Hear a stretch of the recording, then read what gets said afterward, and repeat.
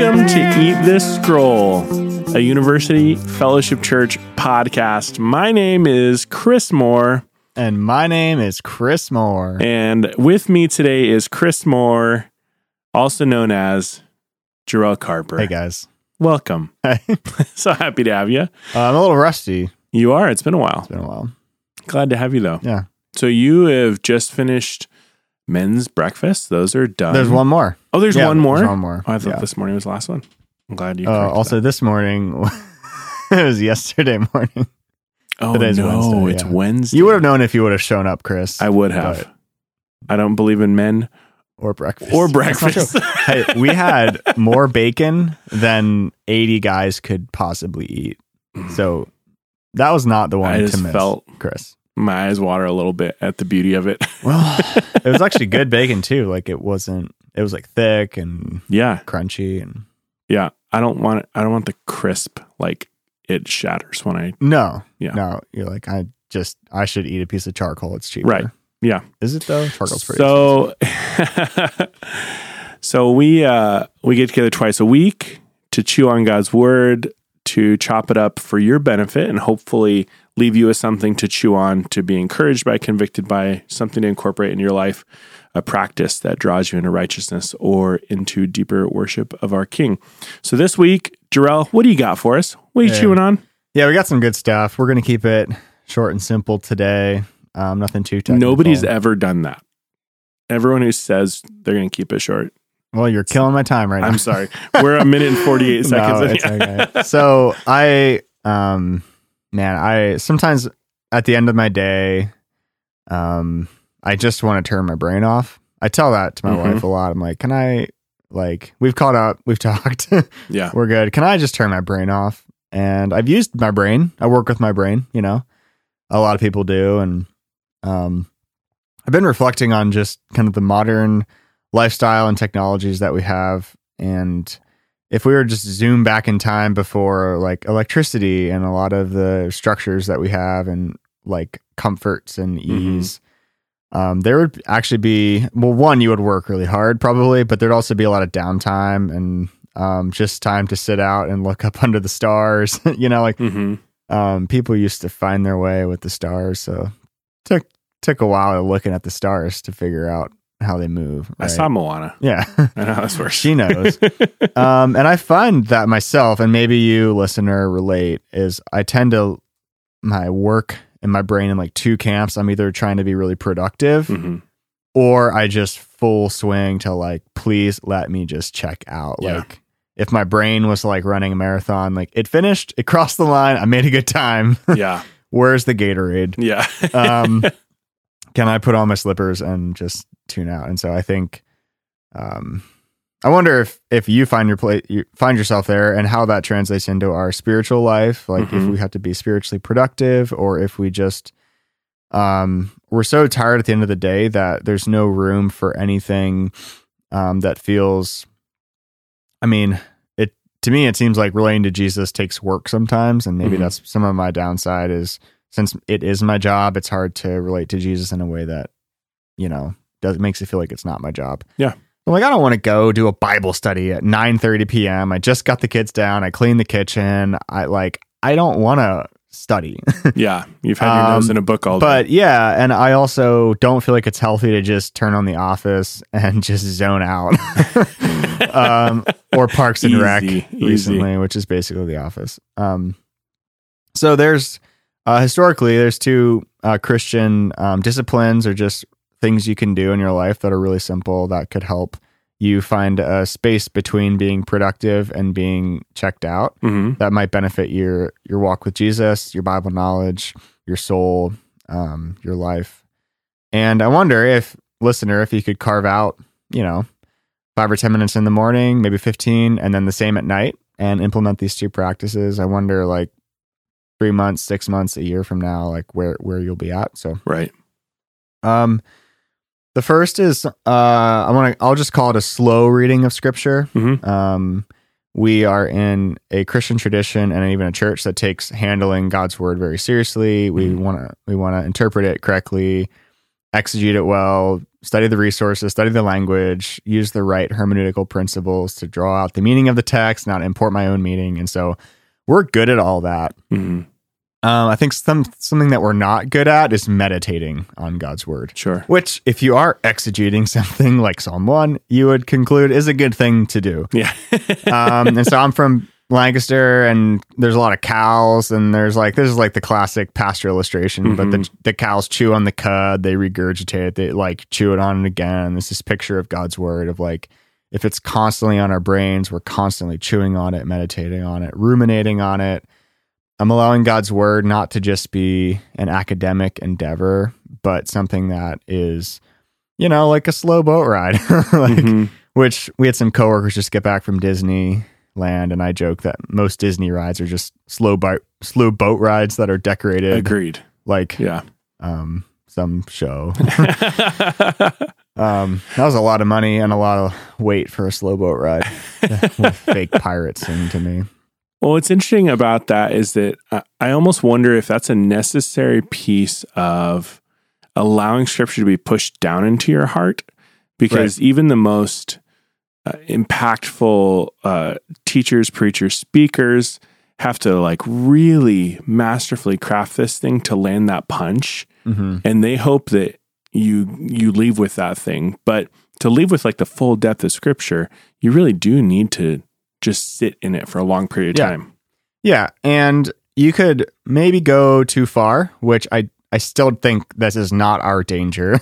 Yeah. Where you would be like, man, God really spoke to me in this text and it says this. Like, no, it doesn't say that. Right. You still need.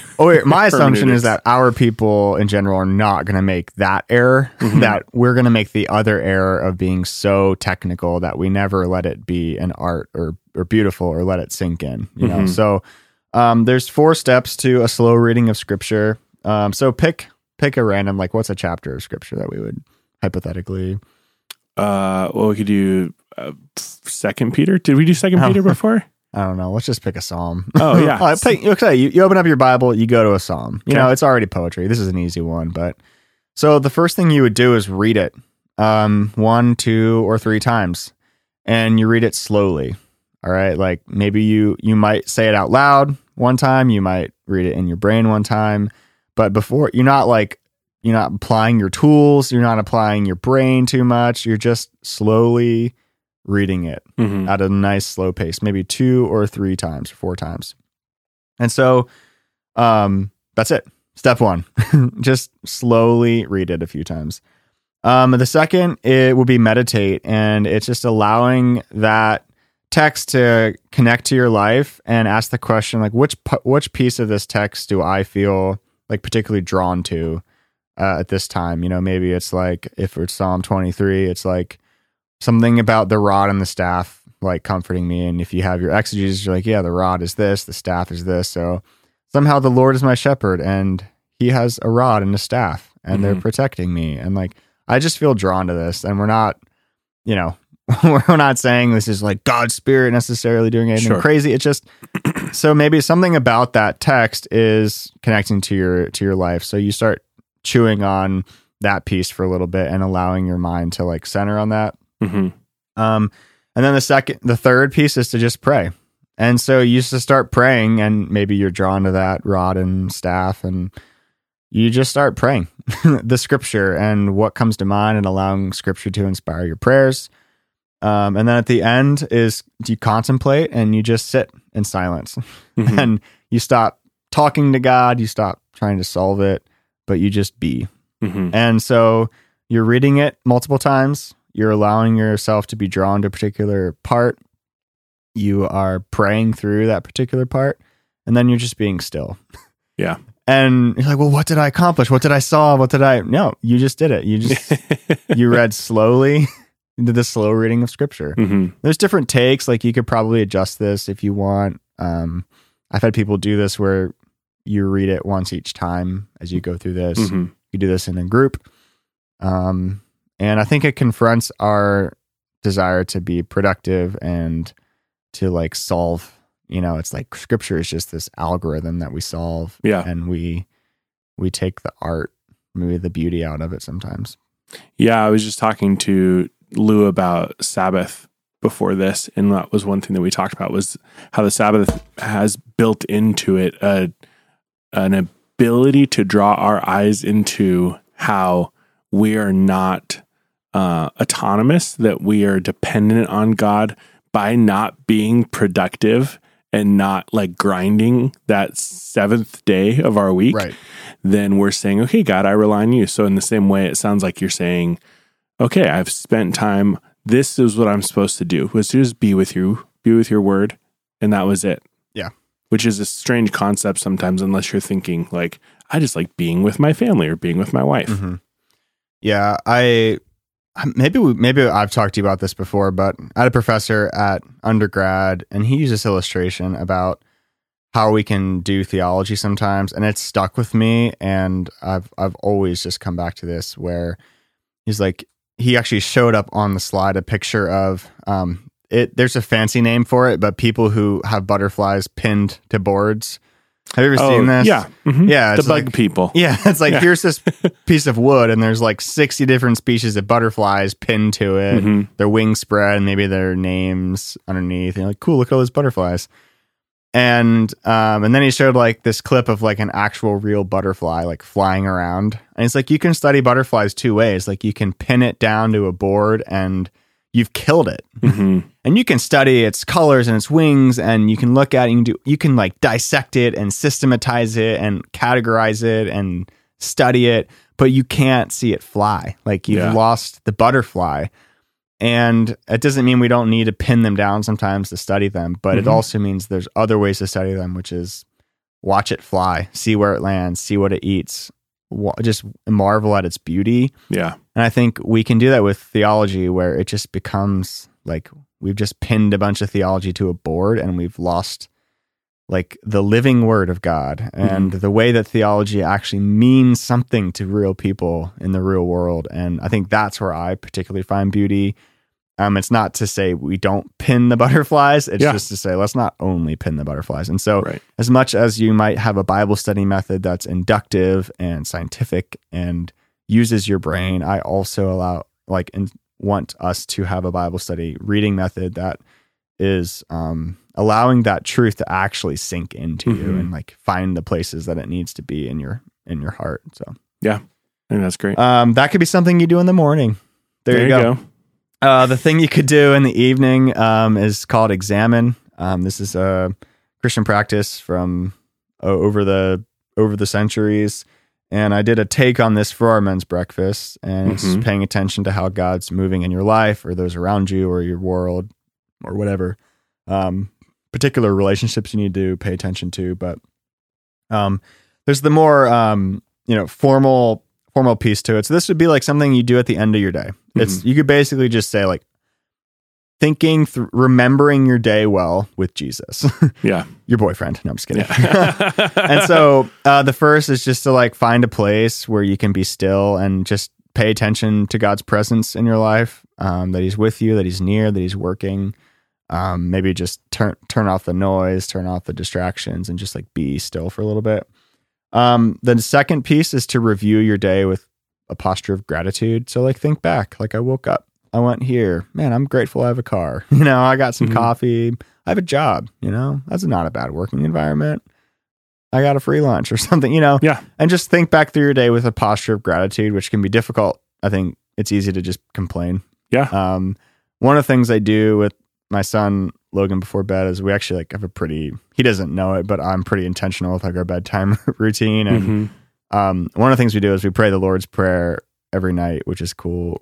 But then another thing I do is I always ask him about his day. Like, what did you do? What was your favorite part? Remember when we did this and wasn't that fun? And just try to instill in him like, oh, we're at the end of the day. Let's think back. I don't know if it's doing anything. He's 3, so he's probably like, it's just like suddenly forgets even if we review. Yeah, valuable time for sure. Yeah, it's just fun. And sometimes I don't always know what he did if I was at work and stuff. So it's helpful for me. And then, so you review the day with gratitude, and then you move into a time of consolation and desolation. And so that would be, consolation is times that you felt fully alive and joyful and happy. Of like, man, that moment where my friend gave me a hug, and that was like the moment of my day that was like the peak. Yeah. And then the desolation is like, when did you feel defeated or frustrated or worn out? Like, where were some of those places? And just pay attention to that. Then you pray through a chosen desolation. So maybe there was like something that made you particularly discouraged. Your boss came in and chewed you out, which doesn't happen around here.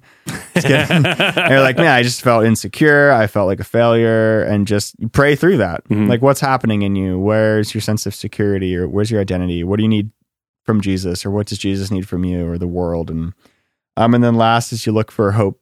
You look at tomorrow with like a hopeful lens. Mm-hmm. And it's not just like the power of positive thinking. All we're doing is we're paying attention to how God has worked in our life through the day, what we felt. And then one of the reasons I did this with the men is because I think we are not good at this as men. Certainly. Introspecting and reflecting. Yeah. And I was in some of those groups, and it was baffling to me. Like the first question is like, pay attention to like an emotion that God might be inviting you, whatever, however I framed it up. And they're like, I don't even know what to think about this question. Like, you can't name an emotion. And like, what might God be speaking to you through that? Anyways. So yeah, it's simple. And part of me doing this podcast is like, I need to do this, and I'm the one doing the podcast. And so I get it. But, I think that we're busy and we're exhausted, and so we numb out. And I think that's part of our culture. Netflix is a huge thing. Yeah.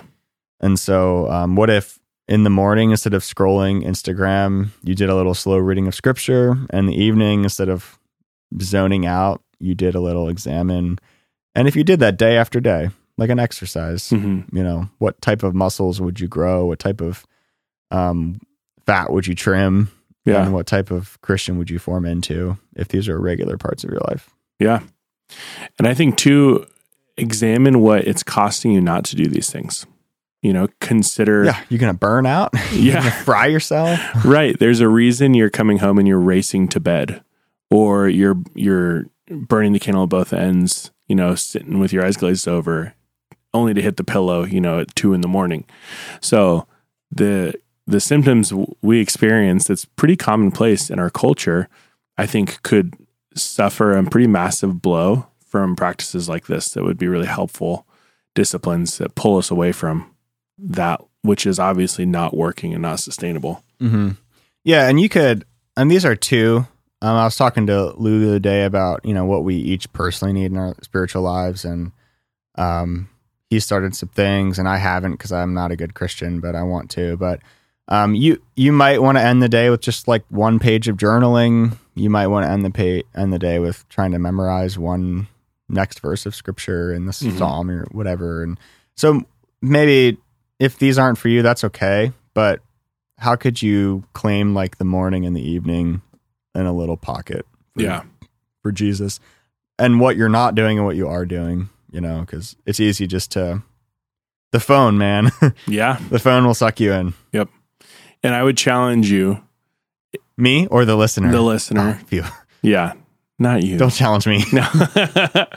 That if something like this seems foreign to you or uncomfortable, or you feel resistance rise up, if you don't have something else to do, just do it then.